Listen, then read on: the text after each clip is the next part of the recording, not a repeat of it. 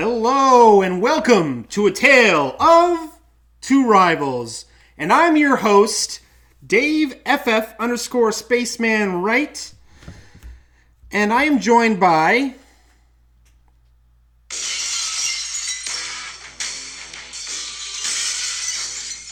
Who's the host? I don't think so, David.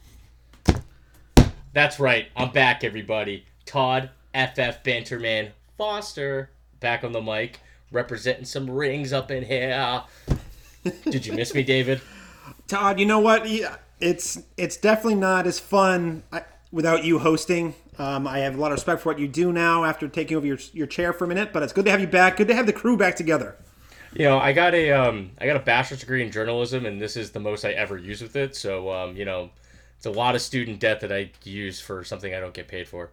So, yeah, man. So, yeah, no, I missed it, man. I had some stuff go up in life. You know, it happens to everybody. It was fun getting to listen to you and Sean do everything. I want to make something clear here, Dave, that during that show, you kept referencing "Good Job, Gentlemen" for the 504 joke. I had nothing to do with it, which, though it was absolutely epic. So, like, have I been part of it? Would I have been proud? Yes, but I was not part of it. It was epic. An epic joke. Like, that should have been something that was on, like, an episode of The League. It was fantastic. But I also enjoyed you guys reading the text to make sure that you referenced my championships, and you guys clearly are sick of me saying that, so I'm just going to say it more.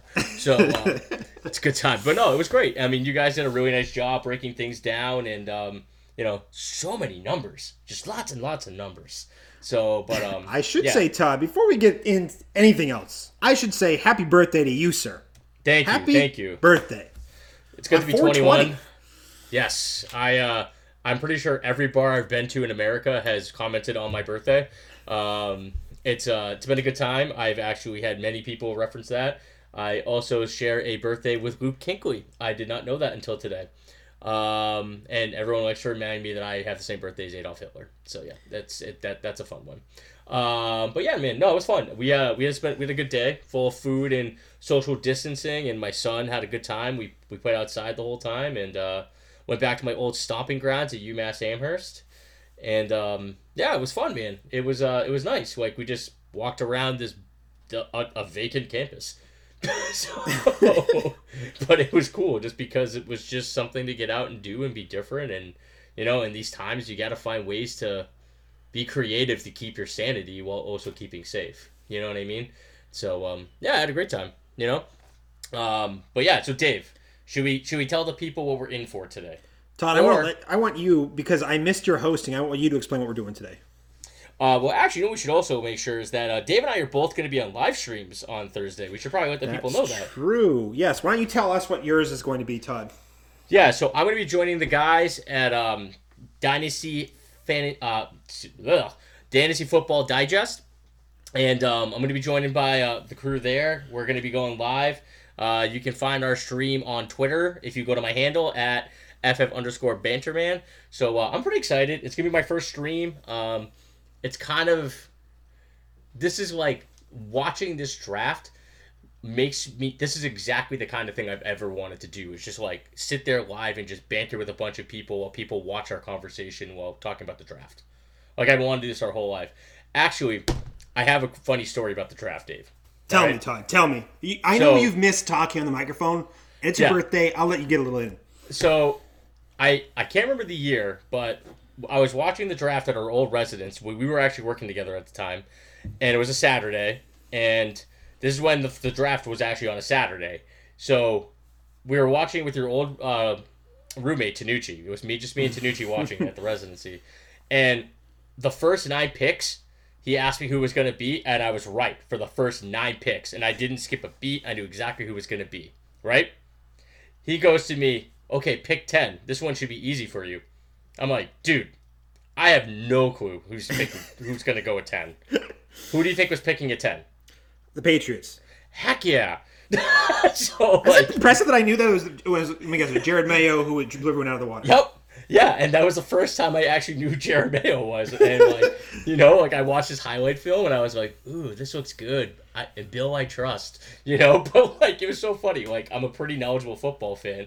Knocked off the first 9 picks. That 10th one, I was like, I don't know, man. I'm a Pats fan. I know better than to make a prediction here. So, and that was a while ago, dude. And That was times have not changed. But anyways, where can people find you on Thursday? So I'm joining the Dynasty Theory Fantasy Football Show. That's hosted by John Bauer, Dino MC on Twitter, and then also FF Coach Dan.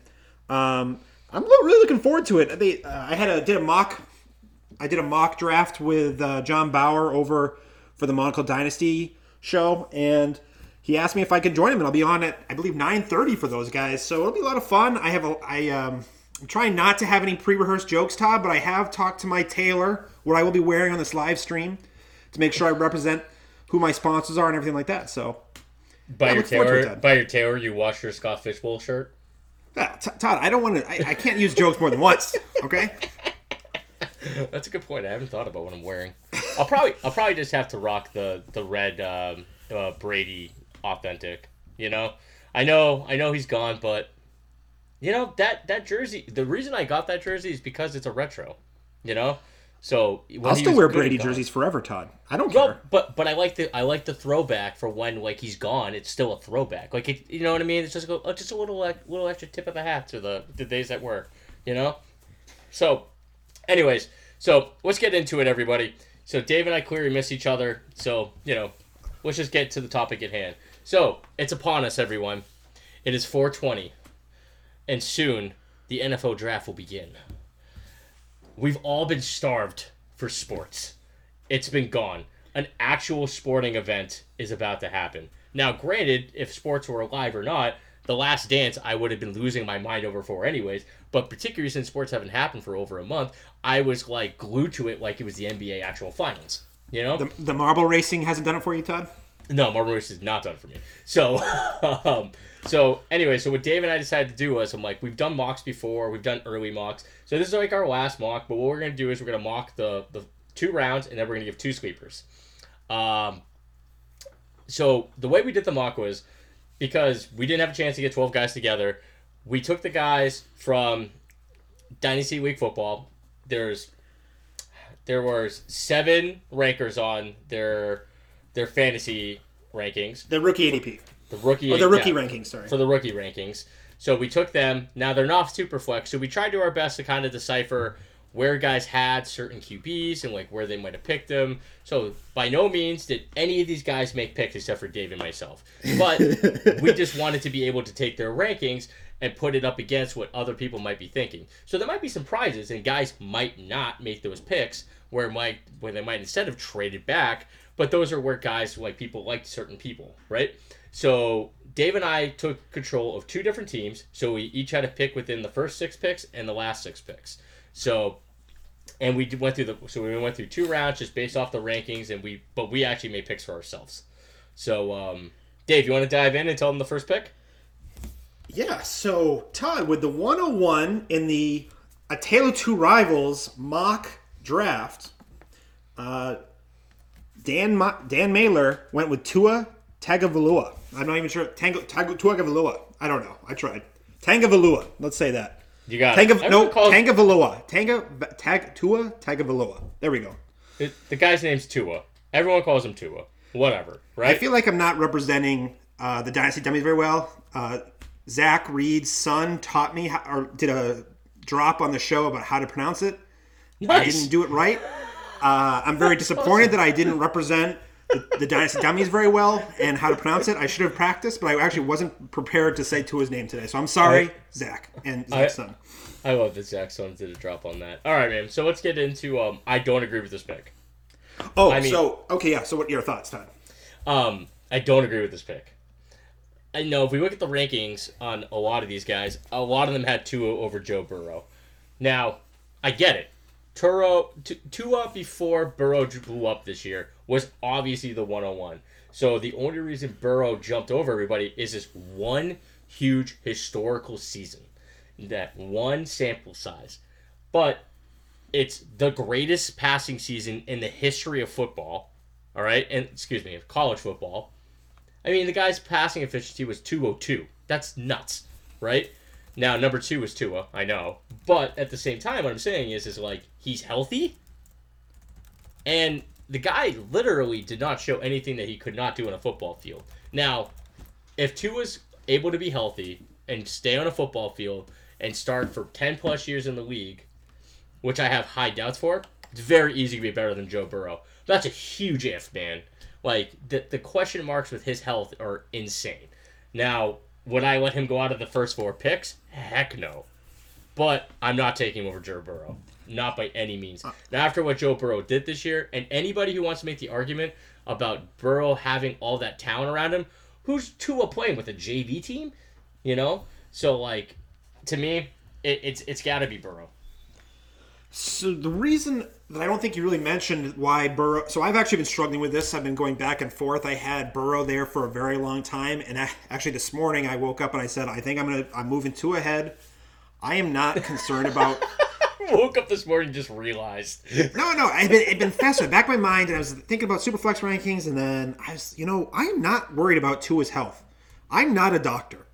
So, and I don't believe in all the speculation from doctors on the internet either. They're not seeing these records. They don't know what they're... I mean, yeah, they have some insight, but they're not Tua's doctor. They don't know. If Tua's doctor's saying you can go out and play, if you're approved to go play football, I'm going to trust Tua's doctors. And Tua's going to be playing football, and Tua's my number one. His passing efficiency is amazing, like you said. But also, the only reason why this was a question for me is that Joe Burrow has a little bit of that rushing upside. He's not like a great rusher. Yep. But that is important. And Tua, people might stereotype him as a rushing quarterback, but he doesn't really rush very much, Todd. No, he's more of a Russell Wilson. So, early Russell Wilson rushed a lot more. But... That's true. That's true. So Tua, I just really like Tua as a passer. I just really like Tua as a passer. I love the efficiency, and you know how I am. I love those kind of stats. I'm not necessarily a raw numbers kind of guy, and Burrow had really great raw numbers, and he was efficient too. But I'm a Tua guy. He had the most passing efficiencies, the most efficient passing season in the history of football, Dave. Yep. Hey, he did. But and other metrics like adjusted completion percentage and other advanced metrics for QBs, Tua is very well liked. I like how Tua reads the field.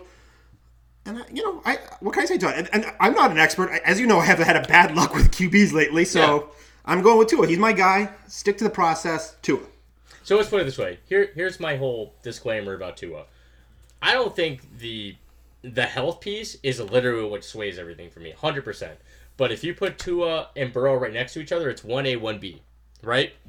And if you ask me on different days if they're both healthy, who would I like more? I probably would go Tua if it wasn't for the injury that was a bad injury, Todd, you remember how much you hated Nick Chubb's injury? And he hasn't even sniffed it. Hasn't sniffed it. That was fair, and you want to say, but you want to say that Tua had a catastrophic injury too. Well, Nick Chubb's knee injury was gruesome as well. That's true.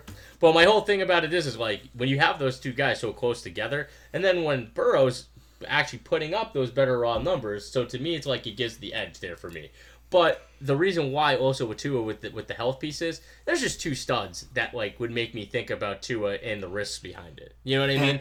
And that would be Jonathan Taylor and CeeDee Lamb. And then after that so that's where Tua is for me. Would I be possibly wrong about that? Yeah. But the three guys that I'm putting over him, I feel very confident that they're safe where they are. And it would be disingenuous of us to have a conversation about Joe Burrow too, because I like Joe Burrow, Todd. Obviously, if he's struggling, so we both like both these quarterbacks. But we haven't mentioned yet that Joe Burrow is more of a he did this in mostly one season. Yeah. Historically, QBs that have a big breakout year, and Burrow had an okay year last year. It's not like he just came out of nowhere. He did. But QBs that come out of nowhere at a later age in their college career, those are red flags. Now, so go ahead. And I just want to say, but I can overlook that because there's a lot of reasons why, and I'm sure every quarterback who came out late and did that, there's reasons why. But for Joe Burrow in particular, he had the hand injury when it looked like he was just about to take over the job at Ohio State. Yeah. And Joe Burrow had extreme competition. So there's a lot of factors here why you can say why Joe Burrow broke out late. And it's not the end all be all, but just like how for you in the back of your mind the injury thing sways it for you, in the back of my mind for me the 1 year wonder thing for Joe Burrow sways it a little bit for me. So I think what I love about Burrow is the fact that I do the NFL pedigree has something to say with that. So the guy's grown up around the game and understands what it means, and his dad was a champ with the Chiefs, you know. But for me, the thing what makes it show is that the guy so if you think about like what QB said, he was not a low ranked QB coming out of high school. He had a lot of he had offers, you know, and then things didn't open up at first. When this guy got his opportunity, he took it, and then he kept improving. Like those are the kind of things that when I look at a guy that could have been an afterthought in his college career, and then went on to put on the best passing performance in the history of college football, that's special to me. You know what I mean? That goes beyond metrics and something. There's something intangible in there that I like in my quarterback. And to me, he just looks like a super tough, rugged, hard-nosed kind of player. And so is Tua, for the record. All right? Coming back from that ankle injury like that and gutting it out, I mean, he shouldn't have been let out on the field, but to do that says at least something. 100%. But because I don't really understand Tua's health, because, granted, I'm not a doctor either, that also makes me understand why I don't understand the extent of it as much. You know what I mean? So I respect both of those guys to no end, but I would easily take Burrow over Tua given health and what he just did last year. You know? So I think it should be, we should highlight, we've probably talked 10 minutes on these QBs to start with. I think it's a fair topic to talk about. No, I do. And we haven't talked about QBs a lot lately. So, I really enjoyed this conversation, but we should highlight for people who are listening that this is where our strategies diverge a little bit. You have a little bit more injury skepticism, where I have a little more injury optimism. I think that's just a really that is good way to put it. 100% true. That is 100% true. Yep. Like the whole, oh my god, the early episodes we talked about whether the word injury pro existed. Man, we have to find that clip. That was a good one. That probably the last time I got on the mic was that point. But yeah. So anyways, let's move on. So we had 2 at 101. Joe Burrow. So it was Jeff Haverlack so he would have had Burrow at 102. So then at 103 would have been Ken Kelly, and Ken Kelly breaks Dave's heart and takes Jonathan Taylor. So I will say, before we start talking about Jonathan Taylor, Todd, I would have had Jonathan Taylor at 101 over both quarterbacks, which I feel is a little contrarian. It's gaining a little steam right now, but from early on in this rookie process, Todd, I think Jonathan Taylor is just a special player. I think I've heard a lot of people comping him to Zeke Elliott lately, and that's been my comp, at least from a metrics point of view and from an athleticism point of view. So I really think, and just imagine what early Zeke did for dynasty teams. Early Zeke was going in the first round of startups, wasn't he? Yep, 100%. So, and while Jonathan Taylor is going anywhere in the second to third round, I actually was in a mock where he went early in the second round, which I was shocked by. But so it's funny to see Jonathan Taylor's team building up. But before I go any further about Jonathan Taylor, what are your thoughts on Jonathan Taylor, Todd? So my thoughts on Jonathan Taylor is he is probably outside of Superflex, because I think when you talk about running backs and running backs and wide receivers, you think about outside of Superflex terms. For safe, he's the second safest player for me. I think CeeDee Lamb is the safest player for me in the whole in all of the draft. Now, I could not hold it against anybody for taking Jonathan Taylor 101 in any format, because running backs, particularly rookies, taking them early and taking advantage of that position, it's 100% a sound strategy, and I understand it, and Jonathan Taylor is possibly the best prospect we've seen since Zeke Elliott, no doubt in my mind. All right? Well, actually, Shaq Barkley. My bad. Yeah, my bad. It took me a second to just overlook over that. You put Zeke in my head. I was believing you, Todd. It sounded you were so eloquent. I wasn't going to stop you. Barkley was better than both of them. But besides that, so I love the idea of somebody taking Taylor. Now, the thing about Taylor that's interesting is that if you look at a lot of mocks for the actual draft, he's all over the map.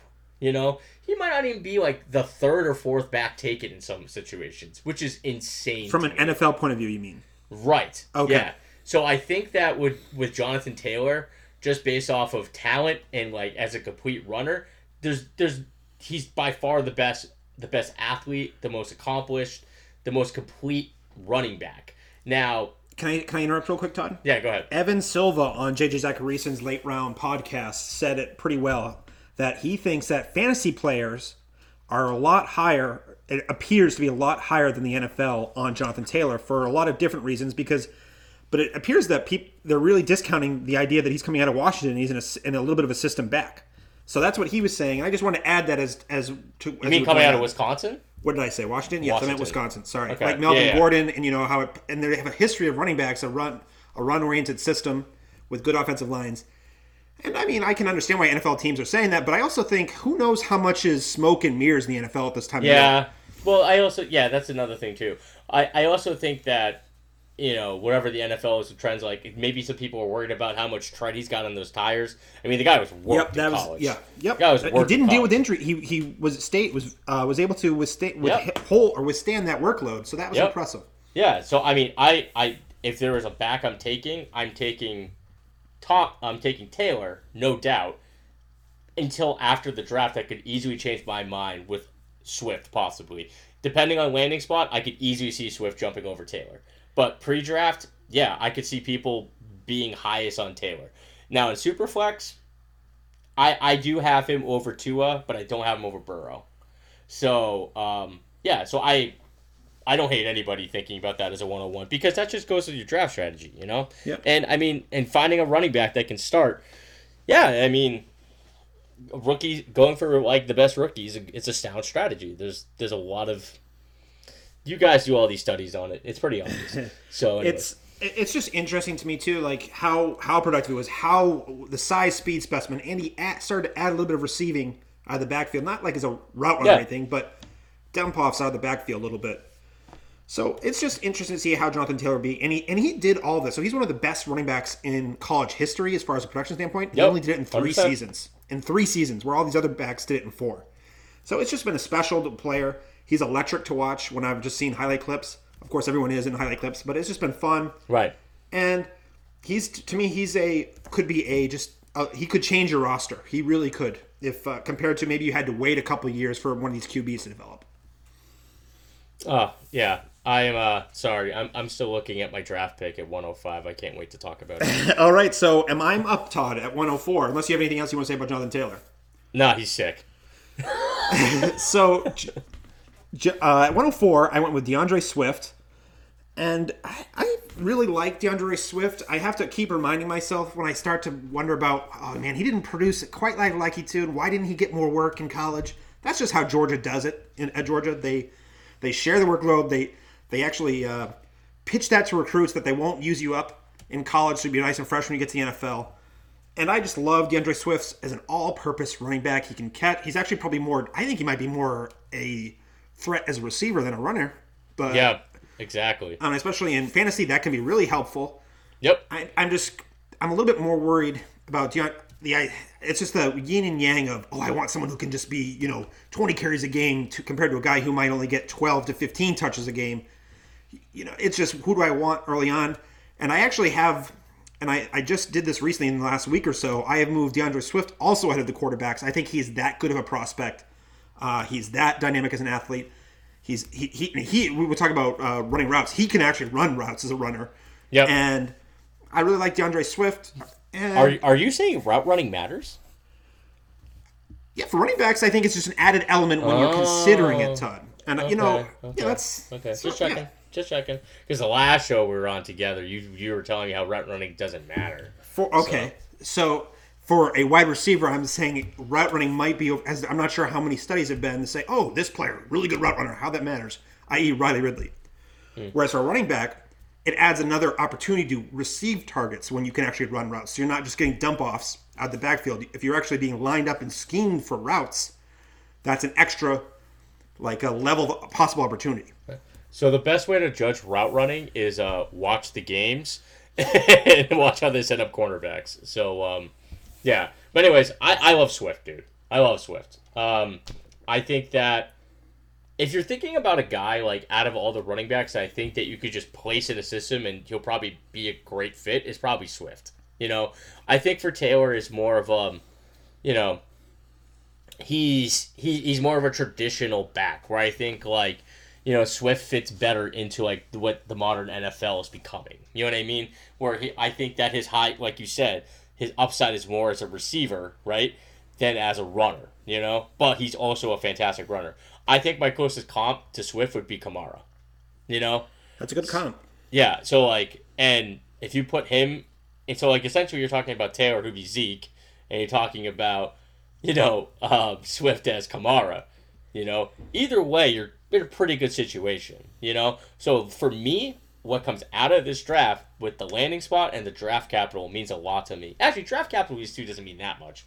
I think it's really landing spot. You know what I mean? I love listening to you argue against yourself here, Todd. Yeah, it just took me a second. I was like, draft capital? I go, no. If they get their shot, they'll be fine. No, so it just really depends on like where they land. You know what I mean? So like, actually, I'll save my point for the next one. I'll make my point about Swift and Taylor. If they went here too, I'd be very upset. From a rumbling standpoint, at times from certain mock drafts I've read or people talking on Twitter or wherever, it does appear that the NFL might be slightly higher on DeAndre Swift than Jonathan Taylor. Yeah, but I think that's always been it too. I think that I don't think that. I think Taylor's has a lot more wear and tear. I think that Swift showed more versatility. I think Swift on tape looks like more of a. I don't know how to say it. He's more of a fluid athlete. You know what I mean? Where he's be able to make like quicker cuts and like. Jonathan Taylor's a sledgehammer. Right. Whereas he's more of an explosion. Yeah. You know what I mean? Yeah. And whereas Swift is a technician. Yeah, okay, I get what you're saying. All right, yeah. So I feel like that was like just off of that, like, that old kind of scout kind of a thing, like I feel like they could see him fitting in like being more of a game breaker than Taylor, which I don't necessarily think is true, but I could definitely see why people see him fitting into systems in more ways. You know what I mean? So 4 picks in, Todd, almost a half an hour. I think it's time. I know we have to save at least half an hour for your next pick here. So what's your next pick? At 105, I get CeeDee Lamb, and I could not be happier. So if you want to talk about people going rogue, Dave talks about like putting like Jonathan Taylor as a 101 overall in Superflex. I have CeeDee Lamb number 2, and he's my favorite wide receiver prospect, like ever. Honestly, like I just really look at CeeDee Lamb, and I think he's just a complete wide receiver. I think he can do anything you could ever want on the football field. He's even a fantastic blocker. You know what I mean? So to me, it's like what he offers from a fantasy standpoint and what he offers to the actual football standpoint. I think that he's going to get into a situation. Now, the two things I want to think that were pretty funny were, so my love of him found no bounds, but apparently player profiler's comp of him was Jerry Rice, which really like kind of gave me some sort of affirmation that I'm like, yeah, that's right, I'm high on that guy. I mean, granted, he just compared him to the GOAT, but at the same time, it's like, it was funny. But so anyway, so I was doing for the live stream, I decided to do a mock for myself, and I was mocking it out, and the pick that made the most sense for him to fall to would be 11 with the Jets. And I immediately texted you and Sean just being like, the succubus, man. the succubus of Adam. The succubus. Hashtag succubus. I'm like, I don't see how I could be okay and still feel that way about him if he landed to the succubus. You know what I mean? So, outside of that team, I would be very happy. So the other thing too is like, so here's my thing about CeeDee Lamb. He kind of goes against the way I think about things, where I always say that if you're thinking beyond 3 to 5 years, you're thinking way too far past. You know what I mean? Especially in Dynasty, because you can always find ways within that time frame to get yourself back in a position, right? To be competitive. But for him, I just look at him and I just have a really good feeling that he's a guy that I'm gonna be really interested in watching play for a decade, and I just think that he has the talent to be one of the greats. So to me, like, that's a guy that I'm willing to bank my name on and talk a lot of trash about and take a little earlier. So with that said, I do not think I'm going to get him at 106 in our actual draft, and that's going to pain me. But yeah, so CeeDee Lamb there at 105, no doubt. So CeeDee Lamb, Todd. Oh, sorry. Actually, no, go ahead. Say CeeDee Lamb, then I'm going to ask you a follow-up question. Go ahead. Yeah, so I have a couple questions for you too, but I just want to say, while you were talking about CeeDee Lamb, when you said, I have CeeDee Lamb at 2, and the way you inflected your voice made me smile. So it's good hearing you in your element there, talk about your boy CeeDee Lamb. That's all I had to say. What's your question for me, Todd? Okay. So I obviously mocked CeeDee Lamb to the Jets, right?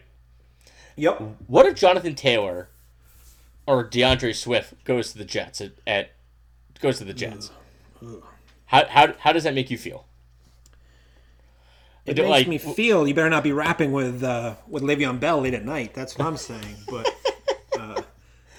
I just think it's that. And why? My thought is, are the Jets, who've already invested a ton of money in the running back position, are they investing in high draft capital running back? So because of the succubus. No, I know, and I'm just saying, stop it. I don't want to cry on air again like I did the last couple weeks. Okay.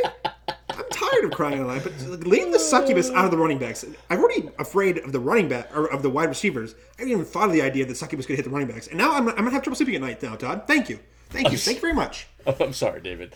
I'm starting to think that like whoever the Jets picked gets an automatic 5-star drop, and then I actually start thinking I should go lower. But all right. So let's. I have a question. I have a question for you about CeeDee Lamb. Yep. I was listening to a podcast today on the RotoViz podcast, and Matthew Freeman was talking about. He was describing why he has CeeDee Lamb at 2 and not 1, and he said that the way CeeDee Lamb plays, how he's kind of a bully in the way he attacks the ball, and how he's just physical. He's a physical wide receiver, but his size is only 198 pounds, Todd, and he's actually a little svelte. Does that worry you at all that maybe he won't be able to do that again? Not mind you, he did it against very good competition in the NCAA, but are you worried that gameplay might lead to injuries or might not be able to work against better, older, NFL talented corners and defenders? So, okay.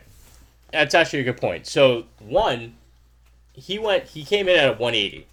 Yep. When he came into college. So he's worked very hard to get to where he is, too. He's done a really good job changing his body. He went up 18 pounds, all muscle. And if you look at his frame, there's plenty more to go. All right? So he could easily fill out. Now, here's a guy I'll explain to. Steve Smith. The good one. All right? My bad. Steve Smith, who played for the Giants, actually was a good player, but wasn't a Hall of Famer. All right? I was trying to think of some kind of joke to say there, but yeah. Okay. Yeah, I felt kind of bad. Like, they both were good. But the Hall of Fame level from the Panthers, okay?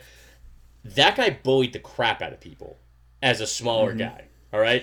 But he had a higher BMI. He was thicker, stronger. Sure. But my whole point is that, like, I also think that Lamb will fill out a little bit more, but I also don't think that he's necessarily a bully. I think that he's a very aggressive player, and he's very physical. So I don't think that he can be bullied. You know what I mean? Okay. So I think that his competitiveness and the way that he loves to play football, that's something that I love. When you watch guys that are more fluid and flow, CeeDee Lamb is going to go in there. He's a better athlete than most of those guys that are like that too, and he's going to want to fight. Like, my favorite highlight of CeeDee Lamb is him throwing 2 crack blocks on a run. And I just said to myself, that's a guy who just wants to freaking play football. How many fantasy points is that run block? How many fantasy points? That's about 100 in my heart. You know what I mean? But my point is like, there are certain things that are intangible about players that I do like. Like, those are the kind of guys that also, so think about some of the best players that have ever played, man. Like, T.O., Randy Moss, right? Those are guys that had chips on their shoulder that played with a certain kind of edge. You know what I mean? Those are the guys that you also want to be able to see that, like, come out of the draft like that. You know what I mean? So, I like that. I like that in a football player. Does it worry me about injuries? No, because that'd just be like predicting something that hasn't happened. Yeah. You know what I mean? There's no history. And I wasn't worried I was more worried maybe that style of gameplay at that size wouldn't translate. I'm not really worried about the injury part, but and I'm not even saying I believe that. I just think it's an interesting. I think it's a lame analysis to say that like a guy could get hurt because he plays physical. No, it's freaking football. I don't think that was the major takeaway. The major takeaway is that you can't physicality wise, where he could impose himself against lesser competition. It takes away a bigger part of his game. I get that. Yeah, you know what I mean? That's what I was saying, and that does worry me a little bit. I still love CD. He's still my wide receiver 1 in this class. Yep. It just, for me, the idea that he can be a top wide receiver 1 in this class might be in jeopardy. Whereas, DeAndre Hopkins, who wasn't, I don't think CeeDee Lamb's an amazing athlete. He has okay testing numbers, requisite testing numbers. Yep. But he's not off the charts. Same with DeAndre Hopkins. He wasn't off the charts, but DeAndre Hopkins is a little bit bigger. So we're going to have some like you said, and CD's a little bit younger, so we're gonna have to project that he can fill it a little bit more, and I Right. think he can do that. And he's that kind of gamer where he says if I have to do this to win, I'm gonna do it. And you know how the training routine is in the if he gets he gets on the Watt brothers training routine, he'll put on plenty of weight. So. And he's clearly shown us the kind of guy that will put the work in. Yeah, oh, for sure. And There's literally no red flag you can put at him except something speculative. You know what I mean? That's my thing. You can speculate the problems. You don't. They're not defined. You know what I mean? Well, isn't that what film analysis isn't in general? But anyway, so but no. So to give my quick CD take, Todd, is that he, from an analytical standpoint, he is elite from a average. Yards per scrimmage, scrimmage yards per team play. He has everything that you want as far as production is concerned. He has requisite athleticism. I really like CeeDee Lamb. And unfortunately for me, I value the running backs the way I like to build my teams a little bit. And so I go running backs here. But anyway, I love CeeDee Lamb. Next pick, Todd. All right, Jalen Reagor went to 106 to Ray Garvin. So I'm gonna let you talk about here. So do you think this is too early for Reagor? Yeah, I would not take Reagor over the other two running backs that are on the board. Quick disclaimer: this is based off of rankings. Yeah. We're not going to say that Ray would make this pick. But I have a feeling rankings. I have a feeling like Ray would want to trade down, or Ray would take one of the running backs here. But we're just going to go by their rankings. And what I love about Reagor, and I was actually listening to a couple pods today of people that I really respect, and they were a little bit more down on him than I was expecting, especially more analytical guys. And what I really like about Reagor is that the way he checks, he has a lot of athleticism, and too, I'm not going to take too much heart in his pro day numbers that supposedly came out that he just blazed at. But who knows, how those pro days with stopwatches can go. But what I like about Reagor is that he did produce with poor quarterback play, and I just really like at a young age, and he's got a great build, and the way he attacks the ball, it just really excites me from a player. So he's my wide receiver. He's in my first tier. I'm still trying to hash out my wide receiver rankings before the draft after doing a little bit deeper dive, but I'm really struggling between Jeudy and Reagor right now. I really like Rager's mentality. I like his athleticism. I like the way I like his speed, and I think that really translates to the NFL. And I like Jeudy too, so I can't fault Reagor being Ray's wide receiver 2 here. I just wouldn't have done it this early. No, I don't either, and I don't think Ray would have either. I just think that, like exactly what you said, he would have traded back. I'm not as high on Reagor as everybody. I mean, the Reagor hype did get him over Jefferson and Ruggs for me, and Higgins for that matter. I did do a dive, and I became higher on him.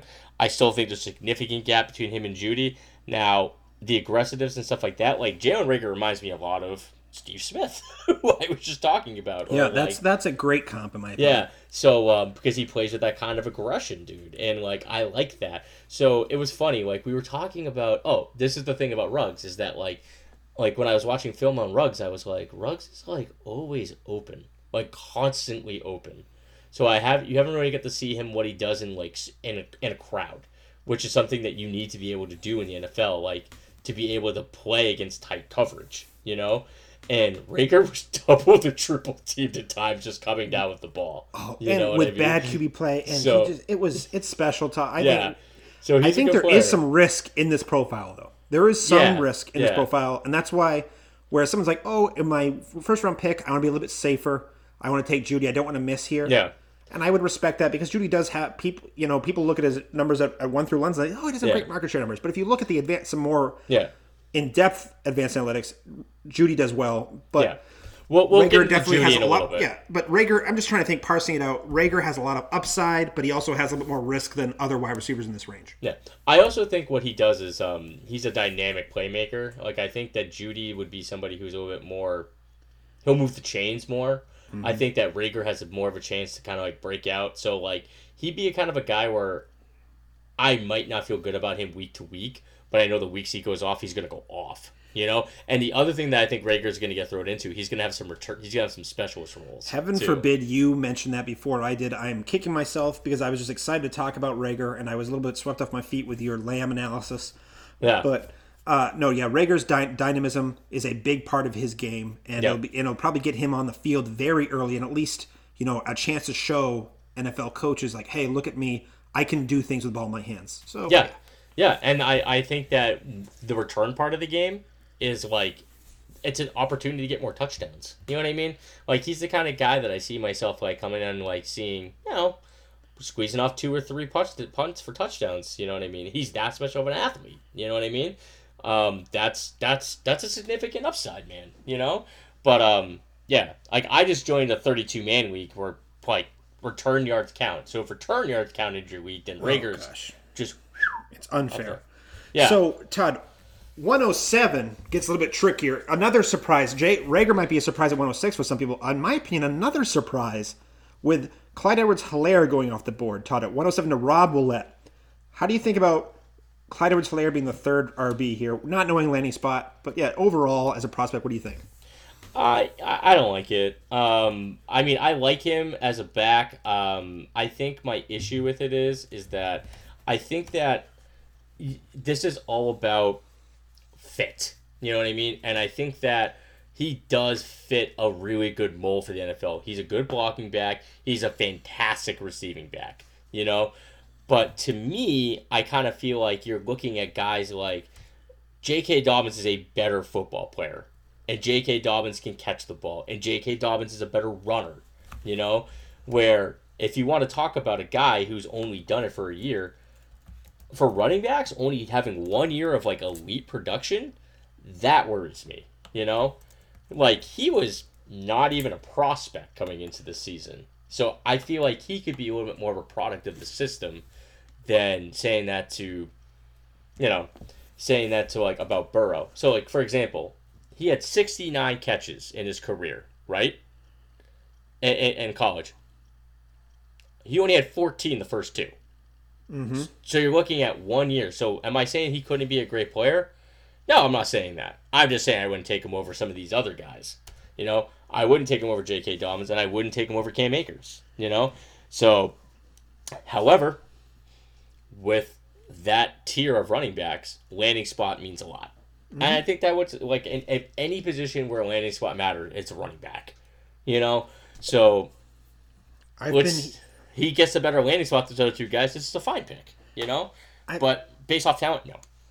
I've been hearing a lot of smart people. I feel like I'm going to start. I'm not trying to subtweet or talk to anyone, but I just hear a lot of rumbling about how he's a Maurice Jones type player. And I don't quite see it because Maurice Jones, Drew, was fast. He was explosive. He was breakaway home run speed. And not that, and I'm not going to say that his 40 time is everything. Whoa. But first of all, the number one thing you're missing about MGD is, all right? He was a bruiser, dude. He was powerful as heck. Yes. Yeah, and I don't think Helaire plays quite that way. He's more of a lateral kind of guy. He does more damage in the receiving game. But I'm just saying that's why I've seen a lot of comps that way. And I don't really see it. Just the way style of play and also overall athleticism. Now, don't get me wrong. I think Clyde Edwards-Helaire has the requisite athleticism to play in the NFL. I'm not thrown off by that 4.60 40 time. I thought it was been fast, especially how he tested in high school. But the thing for me is and you've kind of touched a little bit, at this point in this range where compared to the other running backs, Helaire has more risk. He only did it for 1 year. His 40 time isn't everything, but it's a little another thing that gets me a little bit more worried. And I'd just rather have an Akers, a Dobbins here, and even I might even start thinking about some of the wide receivers here over him too. Oh, easily. But I can't hate it. But if the NFL is really high on him and he has like the ideal landing spot, okay, I understand. They were ahead of the curve with Clyde Edwards-Helaire. There's a little bit more risk at this point for me to make that statement. All right, yeah. So the next pick was at 108. We're looking at Ryan McDowell. Love this guy. Love talking with him on Twitter. So based off his rankings, he would have got Jerry Jeudy. So, celebrate at 108. Now, Dave, what's a better value pick?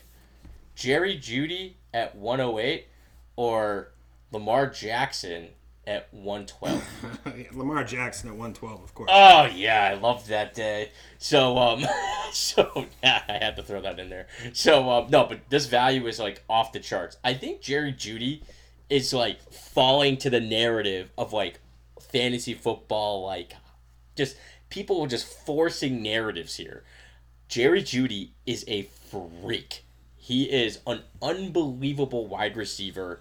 He is ultra athletic. That leg kick juke he has just makes me just want to cry. It's so beautiful. It's just so fun to watch. But he's been incredibly productive. He's going to be a guy who's just absolutely going to get. He's going to get touches and he's going to move the ball, touch the ball and get yards. You don't want to rely on the touchdowns. And this guy's easily going to be a 1,000-yard receiver for multiple seasons. Now, the only thing that could hurt him is being part of a terrible offense. So pretty much you get drafted by the Jets, I'm going to cry. You know what I mean? So yeah. The succubus strikes again. Yeah. So I mean, I'm really high on Jeudy, man. I mean, I have been. I don't think that's ever been like anything that I've ever hidden, you know? So, yeah. What are your thoughts on Jeudy, Dave? So Jeudy, when we first started talking at the beginning, this whole process started, and I was a lot lower on Jeudy than you. And I had, it was like, what was it? You know, I had Rager over him. I had, Yep. I was just really low on Jeudy. Yep. I had to like really struggle to get him even in that first tier. As time has gone on, I have done a deeper dive into his analytics, and like his scrimmage yards per team play are attractive. His, you know, and he had in his scrim touchdowns, he had some good touchdowns scoring seasons. Todd, maybe he didn't have it later on in his career, but early on he had some great touchdown scoring seasons. Yeah, and he did it. And I think the argument about there was a lot of competition, I think that's valid with Jeudy. He was the, you know, him and Devonta Smith alternated. It felt like on who was the best wide receiver at times, or at least from a production standpoint.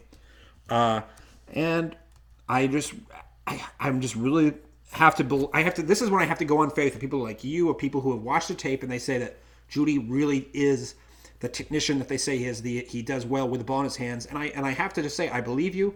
The advanced analytics, he hits a certain benchmarks he needs to do. Because I have to say something, Todd. At one point, I thought, oh, the more dominator rating you have, that means the better player you are, and that isn't actually true. Dominator rating is more of a threshold type stat. It doesn't mean the more you have doesn't necessarily mean that's the better player you are. I mean, yes, to a certain degree, there is the more dominant you are, the better it is. But if you just meet these age-adjusted thresholds, that is what we want. And Jeudy does that, combined with other advanced analytics. And then what people are saying about his film, he is attracted to me. I'm really struggling if he's my 2 or 3 wide receiver.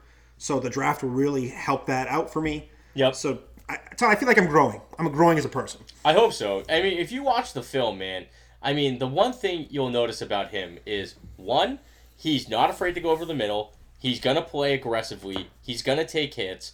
He has incredibly strong hands. He catches so many balls when he gets hit. But the biggest thing that makes me love Jerry Jeudy is his acceleration. The moment he touches that ball, like, he's just taking off. It's literally like watching a Madden player, you know? Like, there was this one highlight I watched of him where he caught the ball and he was spinning as he was catching the ball. And it was like the fastest spin. It was like you hit the circle button. And I'm just like, that's insane, dude. And then he had like a juke and then he just hit another gear like off the bat and he was just gone. Like, that is just an elite athlete. The speed, the acceleration, the toughness.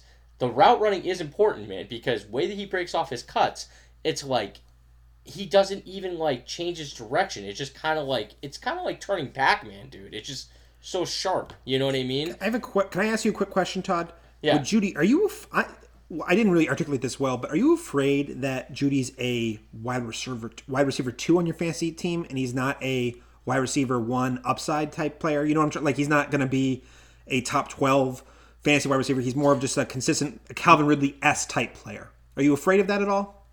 I am 100% getting Calvin Ridley out of this draft. You know what I mean? So that's the other thing too, though, is that like when you're having that draft, if Jerry Jeudy be a wide receiver 2 on your team for like 5 to 6 years, you know what I mean? And that's something to be happy with that draft pick. I agree. Do I think he could be a wide receiver 1? Yeah. Okay, that's my question. But I think that his floor is very safely as a mid wide receiver 2, which coming in as a rookie and already being able to have that kind of thought in your head is pretty special. Now, the other thing too about him is that he put up those wide 1 numbers just as a junior that you would have said to yourself, this guy's going to be a stud. So he definitely has an ability. It's just a matter of like whether this translates to the NFL. You know what I mean? Yep. So, do I think he could be a wide one? Yeah, but he's very safe as a wide two. And I think that's actually something that I've actually started to take as we get prepared to take our picks, because we've been doing a lot of talk, a lot of, I wouldn't say we're just talking out of our asses or anything, but nothing has really mattered yet. We haven't actually made dynasty picks yet. Nope. And when you actually go to make a dynasty pick, there is something to be said for that safety of, I'm not going to really mess up my team by making this pick. But anyway, I think we should probably pick up the pace for the rest of these picks. We've talked about a lot of the major prospects now, and I think we can probably take it up a notch. What do you think? Yeah, definitely. All right, so with the next pick, we have 109, which is to the one and only David Wright with his second team in the first round. So, Dave, who'd you take? So this was a struggle again for me. It's been a decision point for me throughout this rookie draft season, or this the rookie analysis season, and I go with Cam Akers here. Why I love Cam Akers over J.K. Dobbins? Well, Cam Akers has the size that I want. He has the very, very good athleticism that I want. And people might complain that he didn't have the production he wanted as to be this kind of investment in a running back. The NFL might not like him, but I think the NFL likes him. He was a very highly recruited player. He's a little raw still. He was a QB prospect coming out of high school.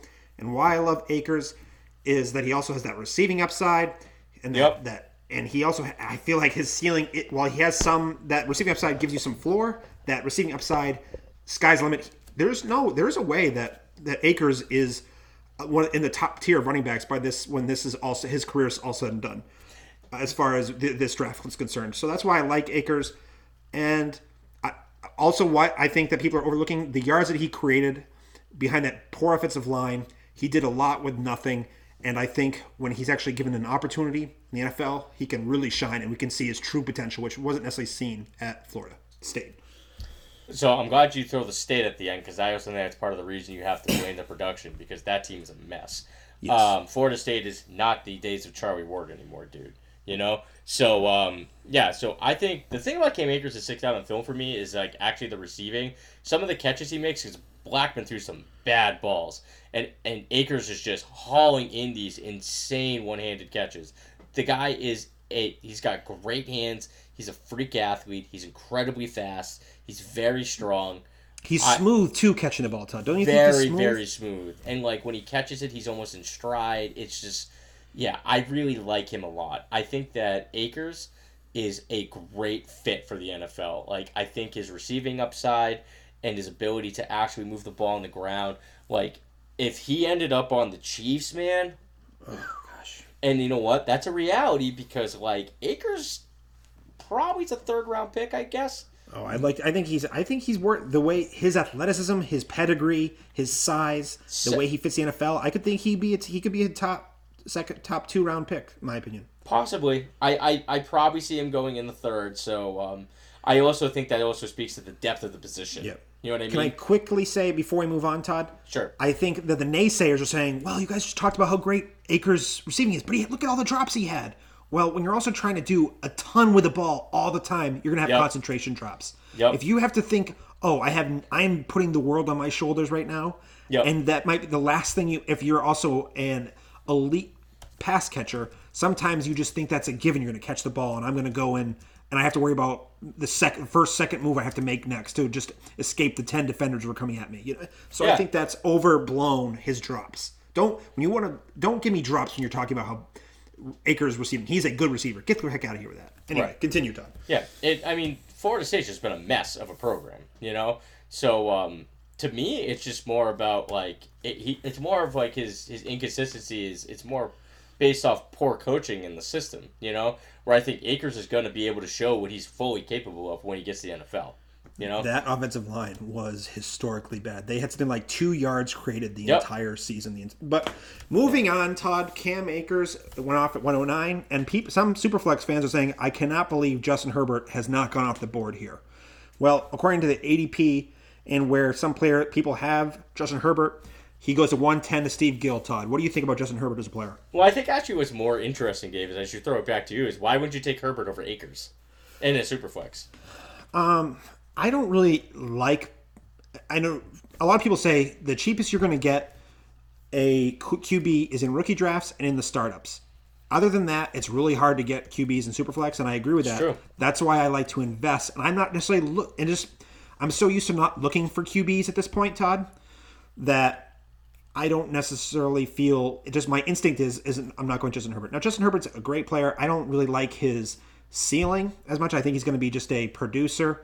He just has not very exciting overall player for me. I don't think his decision making is the best. His accuracy is okay, so that's why I didn't go Justin Herbert here. Yeah. I have a tough time with Justin Herbert too. I mean, I think that I would take Justin Herbert over Akers for you. I have Herbert as I think my number 7 prospect in Superflex just because, he's going to be a top 10 pick. You know what I mean? And I think it's kind of like we're going back to like a little bit to that Daniel Jones thing, even though there's so much of a reason more to hate Daniel Jones coming out of Duke than there was of Herbert. You know what I mean? Yep. So, but it's exactly that whole thing is that like Herbert is going to be probably the 6th pick in my head, probably. I see him landing in San Diego. I'd be shocked if he made it past 6th. Yeah. So then you're looking at him landing in a great situation with a great wide receivers and a great line. He's going to come up in the board for a Superflex for sure. So I definitely think his landing spot matters a lot. But the thing with Herbert is like he's a big guy. He has a big arm. His completion percentage has been like solid at 66.8. Like he's 64% through 4 years there. He's a 4-year starter. I mean 4-year player. So like that's something to be said that he was able to earn at a very good school. What my big issue with him was this year, Dave, is the bowl game. He was garbage. He was absolutely garbage because what saved him was 3 rushing touchdowns. Like he looked pedestrian against like Wisconsin, and then like those last 3 games that he played against Utah and like Oregon State, he didn't look great, man. So like he didn't finish strong for me, and like those are the kind of things I say to myself like, this is when you're supposed to step up and shine, man. I mean, they won the game, and like his rushing was definitely part of it, but I mean, he threw for 138 yards with 1 pick. You know what I mean? So I don't know. So the thing too is, I don't see the upside with Herbert. He definitely has value in Superflex because he's a QB and everything like that. Everything that people preach about positional value, I understand. But also in Superflex, we're seeing people like Jameis Winston and Cam Newton not have jobs right now. So I think we're getting a point where we're getting a little bit of a saturation point for QBs. That oversaw all you said. You said Herbert's your 107. He's probably falls around there for me too. The way this draft has gone, I probably would have taken Herbert over Rager. I probably would have taken him over Edwards-Helaire. Mm-hmm. So just the way this draft has fallen, I'm sticking to my board. And while I think Herbert has slipped, I still like the running back Akers over Herbert. This is the way this draft is falling. I would say that if you want to talk it from a physicality standpoint, that Herbert's probably the most physically gifted QB in here. But he hasn't really done enough to like, great, he's gifted, but like, where's the wow, man? It's not there, So, I don't know. You know what might comp for him is like Matt Stafford. I think that's actually being too generous. Matt Stafford's been good at times, so... Well, I think Justin Herbert's going to be good at times, too. That's my point. I think he's more of a Joe Flacco. Oh, wow. Okay, I don't know about that. And hey, Flacco was a QB1 for a while, I know. man. No, I think I think Justin Herbert is a middle QB2 in fantasy. That's what I think he is. I think drafting a first rounder to be your QB2 for 5 to 6 years in a Superflex league is pretty significant. Yeah, No, I just think that's all I'm saying. I just don't see the upside with Herbert. That's I get it. I'm not going to argue it either. Yeah. I struggle with him. Yeah. All right. So 111. So this is when mocking annoys me, is when things aren't actually happening and this is just practice. At 111, I got J.K. Dobbins, which like I'd be over the moon about. Like this would be to me the steal of the first round. Actually no, Jerry Jeudy at 108. So I'd say like Dobbins at 111 be number 2 for me. Dobbins is a freak, man. He can do like anything on a football field you could possibly ask. He can catch the ball. He's a game breaker. He's explosive. His testing at the opening out of high school was like off the dude. He holds a lot of internal testing at OSU. He's on the board there. Yeah. He's had some pretty crazy numbers too there. Yeah. Yeah. So Dobbins, man, to me, like I'm gonna look up his opening numbers, but his size, you mean? No. The opening. I know what you're saying. Yeah, so while you're looking that up, Todd, I'll just say J.K. Dobbins. I really like Dobbins. He is a producer. He has some receiving upside. Like he can catch the ball. I'm not sure how much routes he's actually running, but he can definitely do something with the ball in his hand as a receiver. And he was a very good producer. The only who was the running back? Was it Michael Warren? Was it Mike Warren? Todd? No, Webster. Mike Webster. Mike Webster. Weber. So Weber. Yeah, that's right. So they were afraid of why didn't he just dominate Mike Weber?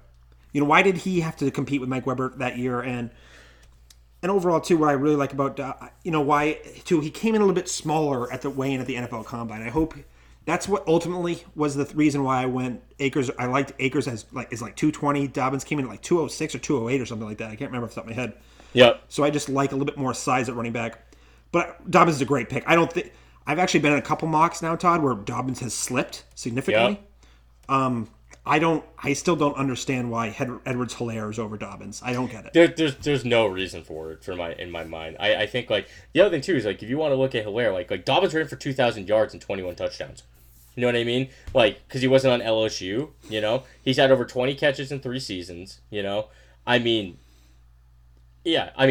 over 20 catches for 3 consecutive seasons. Dobbins a complete back, dude. He's explosive. I just think it's because Ohio State didn't reach the same level with LSU. There was that whole part about being part of being on the main stage with LSU in that magical season, and I think that Edwards-Helaire is kind of falling into that hype with. And Dobbins almost put them on his back there. That last did they lose to Clemson? I came back from the movie theater after that game and I watched it and I know he was still dealing with a hamstring injury or something, but he still was gaming it out there and he was picking up dump offs. He was picking up large chunks of yards there before that pick was thrown. So I like him.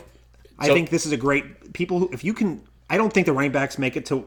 In my ideal world, I don't think running backs make it past 107. If you get any of these top 4 running backs at 111, it's a win. Big win. So I don't really put into combine numbers for NFL like for success, but I find them impressive. So in high school, 4.45 40, 409 shuttle, a 21-inch Powerball toss, and then I don't even know what that is. His vertical leap is 43 inches, dude. Yeah. He's an athlete, man. So it's weird that I knew that was huge at a high school off the top of my head. Yeah, but mine's 42. So but anyways, yeah. So you can touch rim, right? Yeah.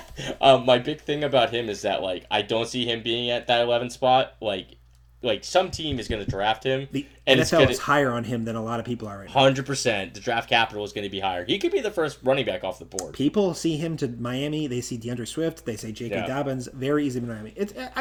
We're lucky. With these 4 or 5 running backs, Todd, it's a lucky class for us. It's been a while since I feel like we've had this many running backs. So, Dave, I think I can do these next ones pretty quick. You ready? Yep. All right. So, for the 12th spot, we decided to use the Dynasty Football League Superflex ADP for rookies, and at the 12th spot was exactly who landed there, was Henry Ruggs. Obviously a speed demon. Guys are really high on his athleticism. I think that he's the kind of guy that people are looking for to be more in the pros than he was in college. Now, without getting too far into it, the most interesting thing I saw today, now I don't really buy into these things, but it makes you kind of ponder, what if? There was rumors that the Chiefs are really high on Henry Ruggs. And if I saw Henry Ruggs on the Chiefs, that would be kind of fun to watch. But it would be ridiculous, though, at the same time. They do not need to draft a receiver. So, Todd, Henry Ruggs is the most controversial wide prospect in this draft. There's 2 camps, and it is really exciting. I'm going to see how this unfolds. I think the NFL is going to take him higher. If he did fall more than what people thought, that would be fascinating to watch. I just really like the conversation around Henry Ruggs. Ultimately, in the back of my head, he's going to be higher ranked than I want him to do. Because in the back of my mind, he really could be amazing. That speed could win. This is a different NFL. The NFL is always changing, and sometimes statistics take a little bit longer to catch up. These trends take a little bit longer to catch up. Peter Howard talks about this a lot. These trends take a little bit longer to catch up. But I still will lean, whereas I will take other players over him. I would take a couple, maybe 1 or 2 wide receivers over him. But after that, I don't have a problem with that Ruggs here. I do have a problem with him being in the top 3 wide receivers in this class. People who have him as their number 1 fantasy, I don't see it. Well said. So the next pick at 201 would have been Dan Mailer, and he took, by his rankings, he would have taken Justin Jefferson. For me, I feel like that's kind of a steal. I would have had, well, not a steal. I feel like that's a little bit of I would have taken Jefferson over Ruggs, I think is what I'm saying. Like I think Jefferson's more of a complete back. He had great production at LSU. Granted that like everybody had great production at LSU, but yeah, no, he's a guy I really like. I think that it's kind of going back to your Judy question. I think you're drafting a guy that you're confident to be your wide receiver 2, and if you're expecting to be the wide receiver 1, yeah, I guess it could be possible, but I also think that might be reaching on your expectations a bit. Justin Jefferson's age-adjusted production is excellent. He was, even though he had an elite wide receiver counterpart this year, he did very well. He still was a touchdown beast. He was a great player out of the slot. Justin Jefferson was way more athletic than I thought he was going to be, and that's where he solidified he's in my top tier of wide receivers in this draft. He's in my tier 1 wide receivers. I would, and in my opinion, though, if I was picking every pick how I would rank it, the real decision comes down between, I still have Rager slightly ahead of him, but the real decision is Rager, Edwards-Helaire, or Justin Jefferson. That's where my decision point comes in if I was going to be ranking these players. And I saw actually an interesting stat, Todd, about Justin Jefferson. He only ran like 5 plays or something like that out wide. He was in a predominantly slot wide receiver. Didn't really deal with having press coverage at all. Curious if that affects him at all in the NFL, because people say getting away from press coverage is a big deal when it comes to the NFL game. I think that he can handle it. He's got the athleticism. He's got the ball skills, the run after catch ability. I really like Justin Jefferson overall. All right, so yeah, I really like Jefferson. I think he's for me, I think he's a safe pick. I think I just like knowing that he's going to be somebody who's going to be able to produce. Where I don't see him breaking into like the top 10 of wide receivers in my mind. We're just getting into the part of this draft where the depth of the wide receivers at this point is a thing we should highlight. Just the talent level that we're talking about in the next 4 to 5, like this last string of wide receivers and then a couple more, just very deep at this tier. Oh yeah, it's historically deep until 2021. So yeah, I threw that in there. So all right, next pick at 202, Jeff Haverlack would go with T. Higgins according to his rankings, and I love that pick. I've been high on T. Higgins for a while. He has slid on my board a little bit. He's now my wide receiver 6. I had him at 5, and then I put Ruggs over him again. I like Higgins. I like his size. I think it's going to play well in the NFL. I think he's a good enough of an athlete to be able to still keep up with the separation. So like I say, I don't chase touchdowns, but I mean, that's kind of what I look at with Higgins. I see him kind of being a guy that's going to be a phenomenal red zone target. So I see him as somebody I can confidently see 808 out of on a consistent level, which is something that I'd be really happy with for a consistency standpoint. But I also see that there's a potential to be more there, So the floor I really like in saying that like my mid range would be like 808. So then I'd be looking at 1,010 versus like 606. So, like, that's kind of like where I think of T. Higgins in my head, and I like that. So, yeah, Dave, what are your thoughts on T. Higgins? So I think T. Higgins is actually a fascinating prospect. There's a lot of different modes of thinking going into this pick. From a market share standpoint, he meets the certain age-adjusted thresholds that we want to see, but he doesn't dominate anywhere there because he plays at Clemson. People call it wide receiver U because there's a lot of players that he has to compete with that are very good. And also, too, and I usually I don't like to get too much in nuance, because when you get too much in nuance, then you start going against what the trends are, and you're making suboptimal decisions. But the way that Clemson won their games a lot this year, they were blowing people out in the second half, in the first half, and then they were like, we do not want him to get injured. We are going to save him. He did not get used, whereas the same rate that people left other star players in for longer because they were more competitive games or what have you. They really saved T. Higgins until it really mattered, and when it really did matter, they fed him. And the other thing with T. Higgins, what people are saying is that a very popular thing nowadays in football is that contested catches are somehow becoming a negative thing because that shows he doesn't get separation. And I don't know where I really feel about that. All I know is that he has the numbers, he has the pedigree, he has the size. I like T. Higgins, and I remember you criticizing me originally, Todd, for having him as my wide receiver 7. He's still my wide receiver 7 since last time we talked, and now he's your 6. So I feel a little justified here. Yeah, I think the thing about it is like it's not the fact that I'm lower on Higgins. I would say I think it's more a reflection of the class. I think I've come around on Justin Jefferson, and I just can't put him over. I just can't put Ruggs over him. I just like Ruggs' athletics profile is just for the NFL. I'm a little more confident in that, and also Ruggs is going to go in the first round. You know what I mean? So like the draft capital, I think that's what kind of swayed me over him. Now, I like Higgins more than both of those guys. I will say that. For me, this is more about where I see the value coming out. That's not necessarily how I feel about them as prospects. Now, if T. Higgins lands in a phenomenal landing spot, my feelings might go through the roof. You know what I mean? Yep. So, like, I love T. Higgins. And from a contested standpoint, you know what? You're going to have to face a lot more contested catches in the NFL than you are getting wide open in separation. So, if I see a guy being able to rustle down a ball in contested situations, yeah, I'm going to be happy about that. You know what I mean? Mm-hmm. It's the guys that are always open catching the ball that I have worries about because they're not going to see the same level of cornerback at the NFL. Yep. So, anyways. Next pick, Dave. Next pick is Laviska Shenault to Ken Kelly at 203. I don't really see Laviska Shenault over some of the other wide receivers at this point. Laviska Shenault had a lot of buzz at certain points in his career in college. He was a Devi darling. People have described him as a wide receiver who plays like a running back with the ball in his hands. His testing numbers might not necessarily reflect how he actually is athletically because he was dealing with a core injury that required surgery, but he should be healthy towards the end of this month or beginning of next month. Laviska Shenault's an interesting guy with me. He dealt with injuries a lot in his career. He had a lot of bad QB play.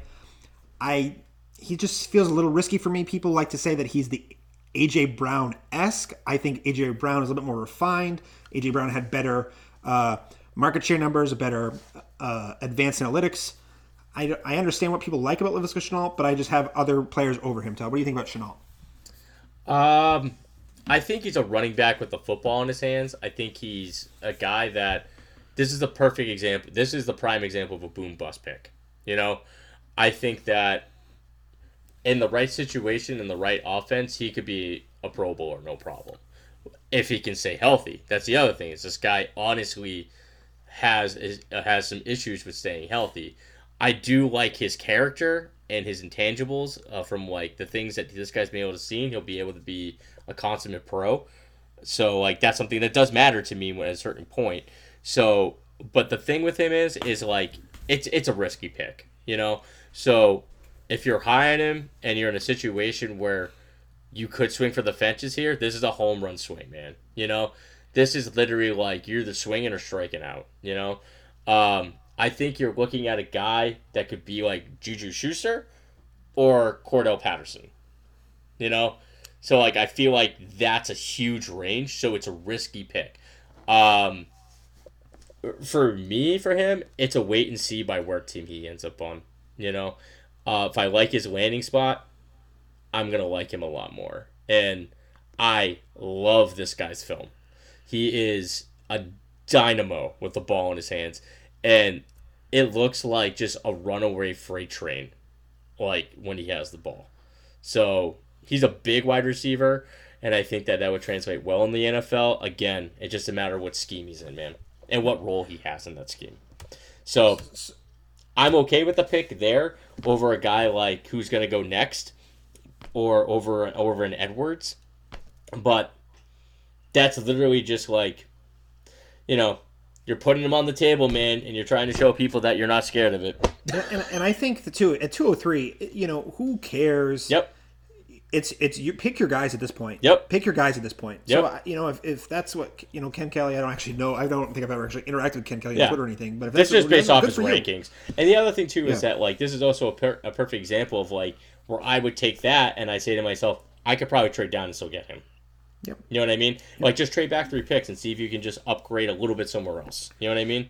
So, anyways. So at 204, Todd, I actually really love this pick. Denzel Mims I do out too. of Baylor. the thing with Denzel Mims is in a lot of places he's going at 109, 110 in drafts. He's really jumped up in the top tier for a lot of people. He's not there for me, but at 204 he slots in perfectly. I really like him at this point in the draft, or even maybe a little bit higher. I just really like Denzel Mims here. He has the size, he has the athleticism, he has the production. He had a little bit of dip. He a little bit older prospect, but not terribly old. But he also, a little thing in his profile that stuck out to me today when I was looking is that he, in his junior season at Baylor, he took a back seat to Jalen Hurd, who got drafted to San Francisco. And if Denson's as good as we were saying, and not that Jalen Hurd's a bad player, but if he's as good as his athleticism is leading us to believe, why did he take such a backseat to Jalen Hurd, who was a transfer from Tennessee? Why wasn't he dominating Jalen Hurd? That's my only thing I have to say with Denzel Mims. But I like the idea that if he can put his athleticism, his body build, and his production all come together in the perfect landing spot with a lot of opportunity, that he's an exciting pick. And at this point in the draft, I love it. Yeah, I actually think he's probably he was the most underrated wide receiver for a while. I think the combine kind of made him just kind of like bust onto the scene. I think we started talking about him in February, where I was having him as kind of like we both liked him, right? Yeah, we did, but we were looking at him as like an early third, great value, and then like the combine happened, and like, the combine just makes people do crazy things. I just don't see him at the end of the first over a lot of those guys. But I also can't hate on it because I kind of feel like he's a guy that, yeah, it's kind of tough to kind of place him in like where he is in that ranking. So like, he ends up in a good offense. He's instantly could be their wide receiver too. You know what I mean? He's not a wide receiver one as a rookie by no means. But not many people are, Todd. But there's really nothing you can really nitpick about his profile either. I can nitpick that he had a late breakout age for his athleticism. Okay. And I just nitpicked that he couldn't beat Jalen Hurd. He couldn't dominate Jalen Hurd, and also too the Baylor. It's passing game. I was more talking about from a film standpoint, Dave. Oh, okay. Sorry. Okay. Yeah. Okay. From so not to argue against my own pick here. Yeah. Exactly. Do you want to repick?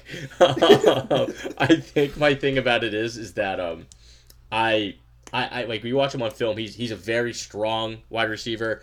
He's incredibly fast. He's got great leap. He can catch the ball at the high point. He can fight off cornerbacks. He's great after the catch. There's not really anything about him that you just don't love about, like, watching him on film. The only thing is that, like, it just seems like some guys are better. You know what I mean? Yep. So, next up, it came to you, Todd, and you went your Superflex instincts took over again, and where would you go here? I took a value pick, not a me pick. That's what I would say here. I took Jordan Love. Your Superflex instincts took over. Yeah, so I'm a Patriots fan, and if there's anything I feel like is self-inflicting on myself is joining Patriots Facebook groups. Sounds miserable. I join them and then I quit them and then I go back for more. I try. Monks used to beat themselves with those. I try to explain to people that like that at that 23 pick, like he's not the guy for the Pats. I'm like, could be pretty bad. Like we could get a better quarterback next year, or look for a trade, or like get a vet, and then like in 2022 there's going to be another good quarterback crop. Like for me, it's like I he's a guy that he's made a lot of wild plays, but he couldn't make easy plays. He made some really bad decisions with the football. But the thing about it is, he's going to get picked high.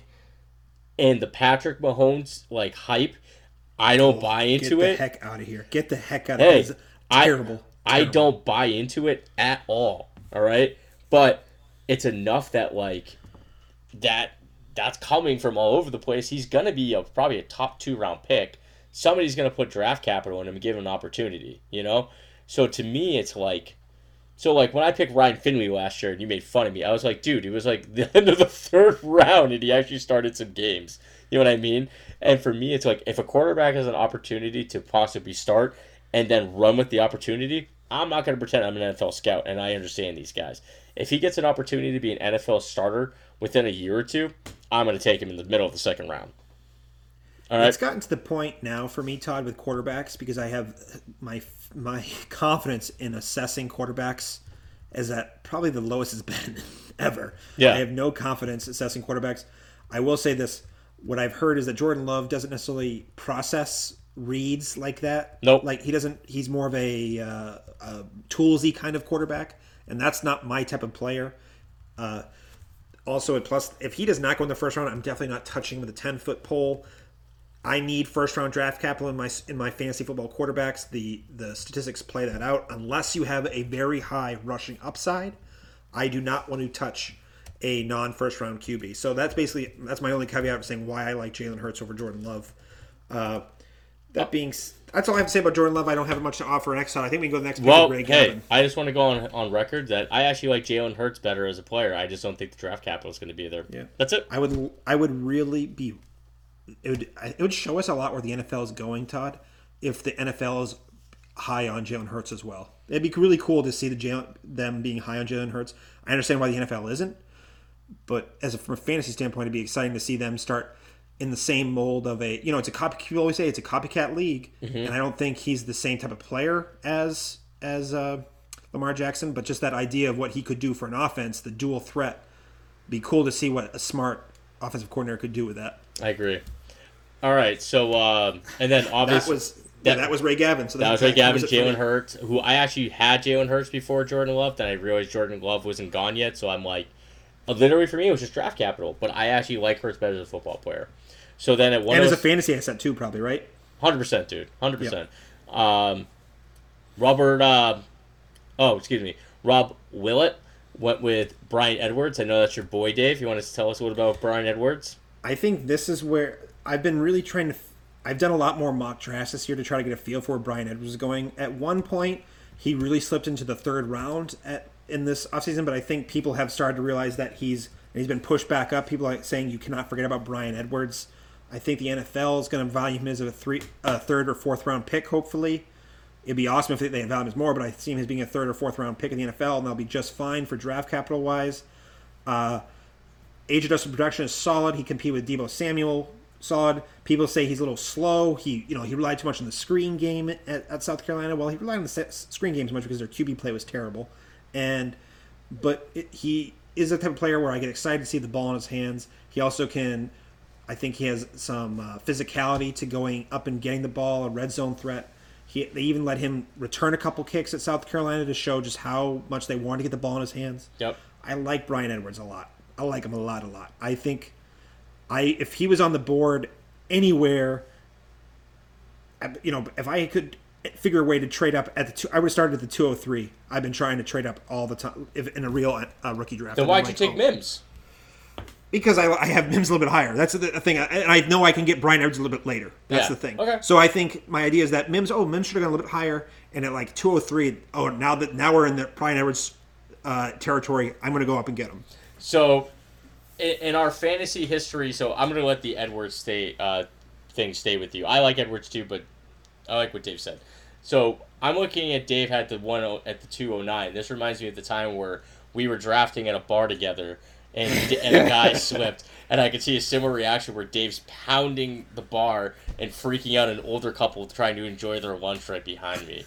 Like, that's not my favorite time, but that's up there. So we dropped so much money in that bar. I feel like we earned the right to pound our tables for a fantasy draft. Yeah, right. Yeah, I put a few of those guys' kids through swim lessons. So yeah, Brian McDowell would have gone with Brandon Ayaiku according to his rankings. He's an interesting guy for me. I can't really figure him out on tape. He just looks like just a speed demon, like a guy that can be really special once he gets the ball in his hands for yards after the catch. I don't know, man. Like, I just can't really figure out what I think about him. And, like, I see him getting, like, mocked in actual drafts at, like, the end of the first round, going over guys like T. Higgins, going over Jefferson in some drafts, going over Edwards, going over Mims, and I'm just kind of like, what am I missing here? So, you know what you're missing is, Todd? Can I say what you're missing? What? Is that I feel like I have enough respect for you to say that you'd like to look at a player's entire career. Yeah. And some people, they don't take they're kind of they're couch surfers. They're just looking they have so much. They have to look at defensive players. They have so much workload. They don't take the time to go and look. They're looking at his last season, and he was amazing his last season. But guess what? I wouldn't even say he was amazing. He was really good. Well, he had like 1,300 yards, right? He had a lot. He had a no, he didn't even break 1,200. Okay, maybe Yeah. I'll have to go look. 65 catches. He's at 1198 for yards. I mean the yards per catch. Maybe I'm looking at scrimmage yards total. Yeah, scrimmage yards. He only had one carry for 6 yards, and then he had 8 touchdowns. So to me, it's just kind of like on film, he kind of looks like a poor man's Rigger. You know what I mean? So But he doesn't play the same way. No, he does not. He does not play with a certain kind of aggression. Just looks like a guy who's just trying to outrun a bully. You know what I mean? Which I feel bad. I'm not trying to say Brandon Ayuk's soft. I'm just saying I just haven't seen anything that makes me understand where this hype's coming from. Now, is he fast? Heck yeah, he's fast. But yeah. And the other thing too is that that 1 year production was not outstanding, and then the year before was pretty much nothing. You know what I mean? And he ran a 4.5, dude. 4.5 is fast, but it's not elite, you know. So I don't know. I don't like the pick. I just don't. He's a guy that if he's there in the beginning of the 3rd round, I'm happy to take a fly on. So his market share numbers are actually while his he doesn't have the 1,300. I think I had what's it, Lamb's number stuck in my head, Todd. Yep. But Ayuk's, as from a market share standpoint, Todd, it is very good. And the reason, and I just don't see why, if he's so great, why was he taking mind you, I love Harry, but why was he playing second? Why was he getting totally shut out by Harry last in his junior season? And because he's not that good. It's not a good program. Yeah, well, they have Brian. Was it Herm Edwards now as the coach there? Yeah. First of all, what I mean by it's not a good program, it's not an elite program. They're not getting the talent there, man. You know what I mean? Harry was a top recruit coming out, but I know overall what you're trying to say. Yeah. Moving on, though, he does have returnability, electric returnability. He was a very good returner, and it is interesting what he can do with the ball in his hands. And a younger me, Todd, would have been like, "Oh, he broke out at a very late age, dude." And I can't fault him for taking a very roundabout way to getting to this point at Arizona State. He was a defensive player coming out, didn't have the same opportunity recruiting wise, but then once he got a shot, he did prove it. So I will say it is promising when you have that kind of dominant year. Yeah, but I don't like it. I think it's. I would have maybe taken a couple other players over him coming up, but I don't mind. I don't think it's a terrible pick here. Actually, okay. What I think you're right. At 108, I think 208, it's totally fine. I think more of what I'm saying is in actual football drafts, the NFL draft, not fantasy drafts, I'm seeing him mocked at the end of the 1st round. Yeah. Oh, okay. Yeah. I don't see it. I don't see it. I think those are. And I've seen it quite a few times in quite a different places, and I'm just kind of I don't see it. I just don't. You know what I mean? The guy who does the Senior Bowl, Todd, I forget his name, but he said that he was a better player than N'Keal Harry, and I said, get the F out of here. Yeah. N'Keal Harry, age-adjusted production, dynamism, get the heck out of here with N'Keal. People need to stop with N'Keal Harry, but the idea that Ayuk is a better prospect than N'Keal Harry was a lot heavier, and he ran almost the same speed as the speedster, Todd. Yep. Get out of here with the N'Keal Harry hate. That's my one side note. All right, so 209, we had David, and you went with who, Dave? Goodness, I even forgot who I went with here. I went with, a very interesting pick for me here, KJ Hamler. I half-jokingly have seen some people, and I agree with, that he's the arbitrage Henry Ruggs. He's a player that is a smaller player who has the elite speed that can do what people say that Henry Ruggs will do, but he'll do it for a lot cheaper. I have heard the negatives that he doesn't really. He's a softer player. He doesn't really compete for balls. He needs to be a little bit. He relies on his speed, and he doesn't do the contested catch thing. It's okay, I guess so. I don't know. I'll take your word for it. That being said, his production was through the roof at Penn State, and at 209, we're throwing darts at this. It's the point where why not go for the upside of a speed demon? The idea is that he would have to be as. This is like a T.Y. Hilton type play for me. Yeah. This is where I kind of see him as. So I like KJ Hamler. I think the thing about it is he's definitely somebody who's going to play. He's going to be a slot guy.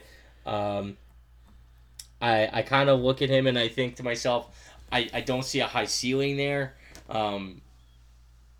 If he ends up in the right situation and where he can get fed the ball a lot, like I could see him if he were like back in the day, like Patriots, you know what I mean? Like he'd be a guy I could see playing like that Wes Welker role and getting fed the ball, you know what I mean? He doesn't have the toughness that Welker has. That's the other thing I was gonna say too, is like playing with the slot and that kind of speed, like he's gotta be able to play over the middle. And I don't know if that guy can do it.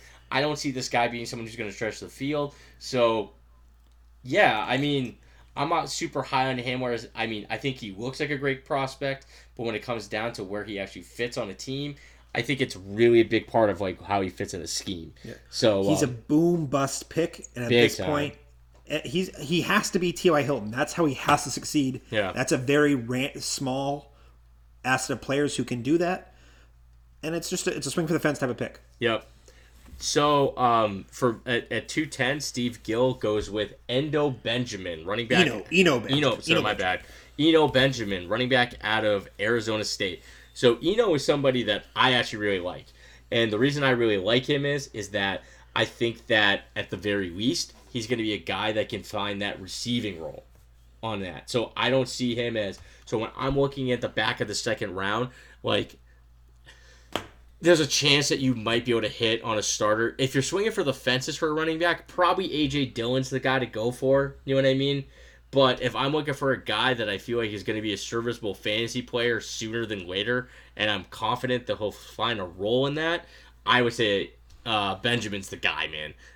His receiving upside, he's not exactly like a phenomenal athlete, but he was good enough to be pretty darn productive in college, you know? So, yeah, I do like this pick. He's somebody who, as a late second round pick, I really like. Now, I would probably take him. I might as well just say we'll just do both these guys at the same time.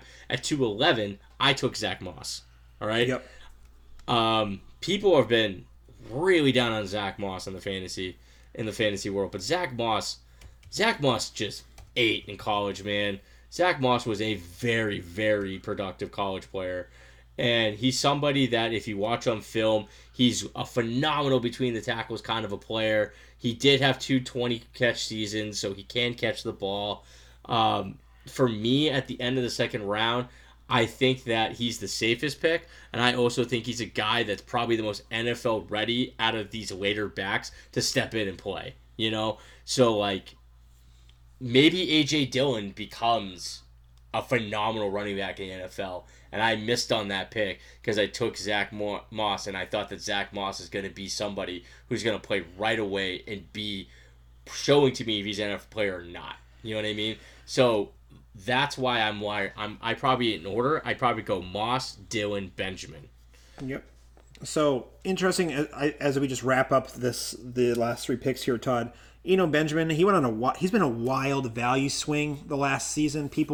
He was another Debbie darling at times. People were really high on him. They thought he was going to be in the top tier of backs, and then people started to question his size, his athleticism, and then he kind of okay in those spots. He really fluctuated the Senior Bowl to the combine. Insane weight change, whatever. But it was just interesting to see this whole wave of things. But Benjamin, like you said, all three of these running backs, I just have a hard time feeling that they're going to have primary roles to start with the NFL, Todd.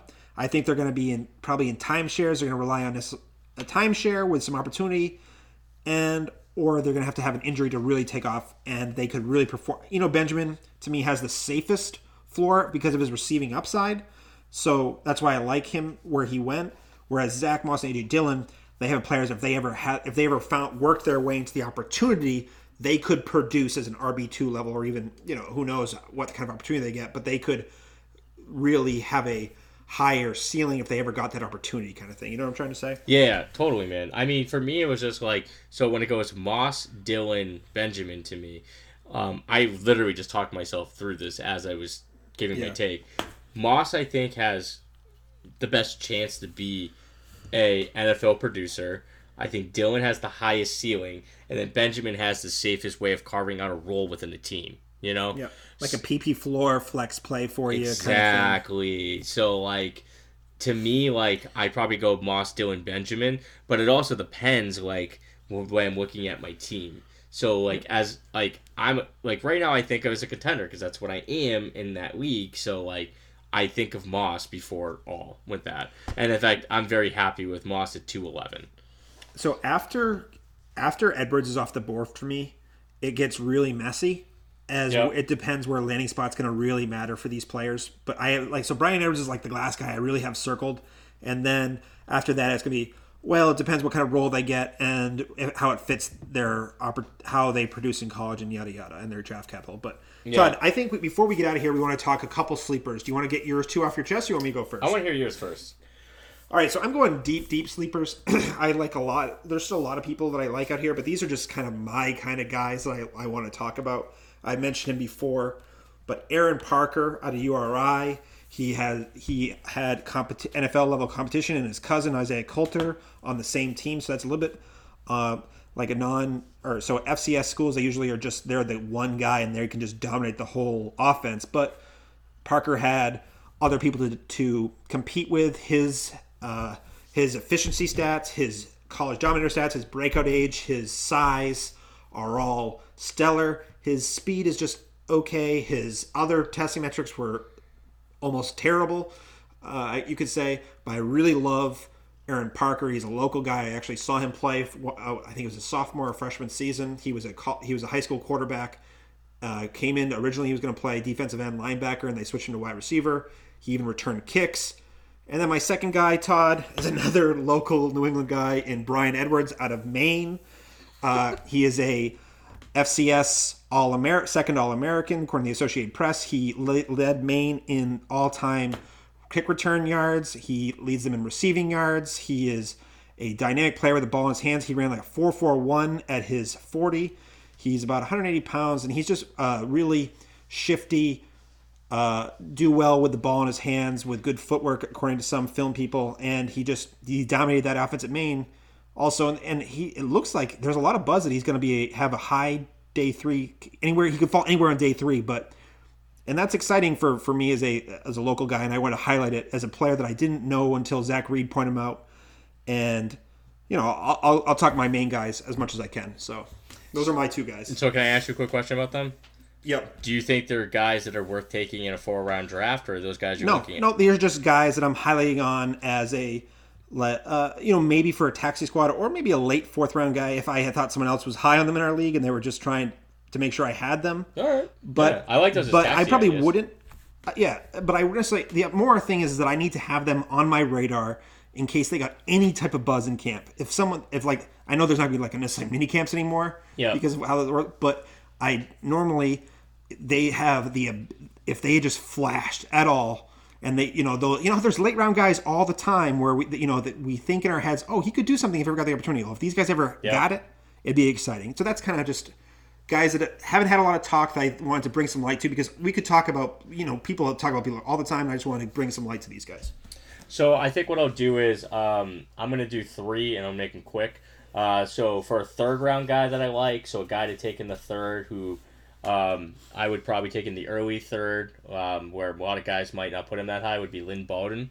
Okay, I was about to say, if we're going to do 3 guys, he would have been my next guy. If I would have targeted. I actually thought about him or KJ Hamler. That's how much I like him. Yeah, I like him I thought a lot. about him or KJ Hamler. He's a guy that anywhere in the 3rd round, I think he's totally worth taking a swing on. That guy literally switched to quarterback in the SEC and led the league in rushing. And he's a freak athlete, a competitor. That guy's a definition football player. He's going to find a way to be a contributor on a football team. I would not be shocked if he was a 3rd round NFL draft pick. Would you be shocked? No, not at all. I mean, that'd be best case scenario. Actually, probably, yes, I would be. But I wouldn't be shocked that he's worthy of that. You know what I mean? Yeah. He's totally worthy of that. So for my 4th round sweeper, this is where my Superflex head comes in. I wouldn't even think it's a terrible idea to put an investment, depending on landing spot, into Anthony Gordon out of Washington State. He was very, very good in that system. Yes, it's a very pass-heavy system, but a lot of people really like what he's been able to do with the ball. Very quick release, puts can make all the NFL throws. If he ends up in a situation where he's backing up somebody who's not a great quarterback, he's not a bad guy to take in the fourth round, especially if a taxi. Totally a guy to put in there, So I definitely think that outside of the big names like your Easons, your Fromes from in the late parts, I like Gordon at the end, and he's even a guy who could be a priority pickup. So, but a guy that I really like that I do not think will get picked, but might be a guy that you do not want to talk about on this because you want to keep this one close to your vest, but you're going to do it for the sake of the listeners, right, Todd? I am. Colin Johnson. Oh, I didn't think that. Never mind. I thought you were going to say someone else. No. Oh, yeah. Oh, no, yeah. I'll say that one, too. I think Colin Johnson will go undrafted. Colin Johnson was a beast at Texas before he battled injuries. So if you have a taxi squad and he goes undrafted, do yourself a favor and get Colin Johnson on your team. Just go look up his numbers. Go look at his size. He looks like a guy that on paper should fit the NFL. So if you have room on a taxi squad, it's not going to cost you nothing. Might as well make the move. I just did an in-depth article on him today, Todd. I did write up Colin Johnson here. Interesting player, size kind of guy. Yep. He had a lot of buzz. People were surprised he went back for his final season. Yep. I like that. And he's not. You don't hear him talked about it at all. Nope. I actually had him in the third round, and then nobody talked about him. So I'm like, oh, maybe I could just not have to worry about that. And then I will say my last guy. So a guy I would take in the third round is Darrington Evans out of Appalachian State. I actually just traded him in a Devy league for Zach Morris. So the guy who I got Morris and I traded him, and I almost didn't want to do it. The guy literally convinced me into it, and I'm like, this guy knows what I know, and I feel like I made a bad trade. That's how high I am on this kid. He's a complete back. He can make every kind of play you want on a football field. Phenomenal athlete. He's blowing people away in these interviews. He's literally met with almost every team in the NFL. He's a willingness to play the game. If you watch his film, very shifty. Can catch the ball. Great after the catch. Darrington Evans. Appalachian Darrington Evans, however he's pronounced. Yeah, I like that pick. He's a guy that I think he has an Aaron Jones vibe. I don't think he's an Aaron Jones type player, but he has the excitement in that type in the spot in the draft where I'm like, oh, this guy could be good. Yeah. Kind of just exactly how Aaron Jones was when he in his draft class. He kind of comes a little bit I think he's a little. I actually don't.